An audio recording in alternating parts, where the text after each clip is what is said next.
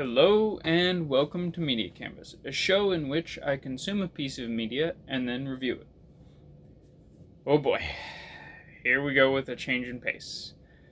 I originally put off doing this one even though I could have done it shortly after it came out. Ready Player 2 was getting slammed by bad reviews, and I was afraid of those reviews influencing my opinion of the book. I listened to the audiobook version like I did with Ready Player One, so it's not a matter of consuming it in a different form that changes my opinion at all here. The best part of the entire book for me was the fact that I consumed it as an audiobook. Wil Wheaton is not the best narrator in the world by any means, but I've been a fan of his for many years, even though I found his character on Star Trek The Next Generation to be annoying as a whole, and many of his characters follow through with that.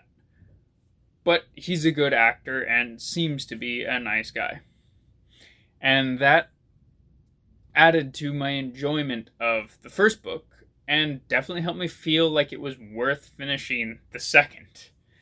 Well, I don't think it's completely pertinent to compare the two books. I found that it's a strong part about how I feel when it comes to the second book. Our plot in the second book follows up right where the previous book left off, before taking a time skip forward a short bit of time.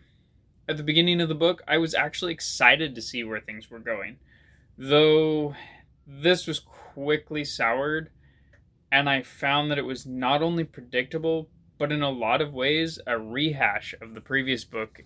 In Ready Player One, I found the riddles and the puzzles with references to pop culture to be captivating and intriguing, as I tried to see if there was anything I could solve first. This does not continue in Ready Player 2. The puzzles attempt to reference things, but ultimately just feel arbitrary when compared to the underlying idea that we are being given through this story.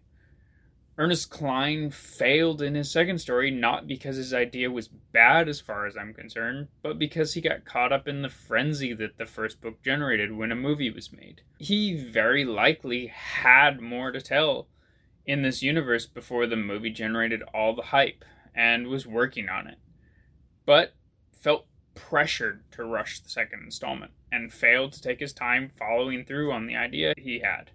I might just be grasping at straws there because I wanted something better and didn't get it, but it is how I felt when I finished the book and how I still feel now, a little while removed. In the first book, I did not like Wade as a character, but I did not actively hate him. The second book almost immediately takes steps that pushes him into being a character that I hate. Making the reader dislike your main character so strongly from the get-go is not a good way to keep people interested. The secondary characters all fall extremely flat in this story, even compared to how lackluster they were in the first book, quickly falling back on tropes and stereotypes that push them into being boring characters only there as individuals for Wade to interact with in order to create drama and progress the story. This is a huge disappointment. While they were flat, Artemis and H were strong individual characters with good representation. I felt could have more done things to improve the story going forward if we got more at the end of the first book. That is sadly not what happened. They did not get the further character development, growth, and limelight they deserved. So, after watching the book get slammed by other reviews right after it came out, I was nervous to read it without ever actually looking into why the reviews were so negative.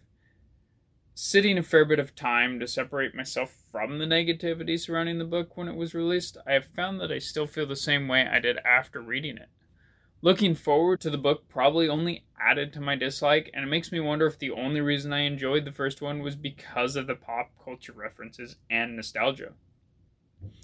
I don't think the books are so bad as to be something to completely disregard if you like the idea of an immersive virtual reality and what stories might come with such a technology.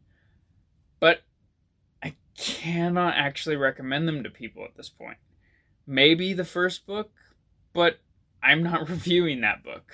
I could probably complain about some more things that would spoil the book, but I felt it was important to keep my reviews at least semi-spoiler free. And at the end of the day, it's just going to be repeats of the broader things I've already covered here. So, considering that, I have to give Ready Player 2 a 2 out of 5. Well, there's my first non-high regarded review for the series.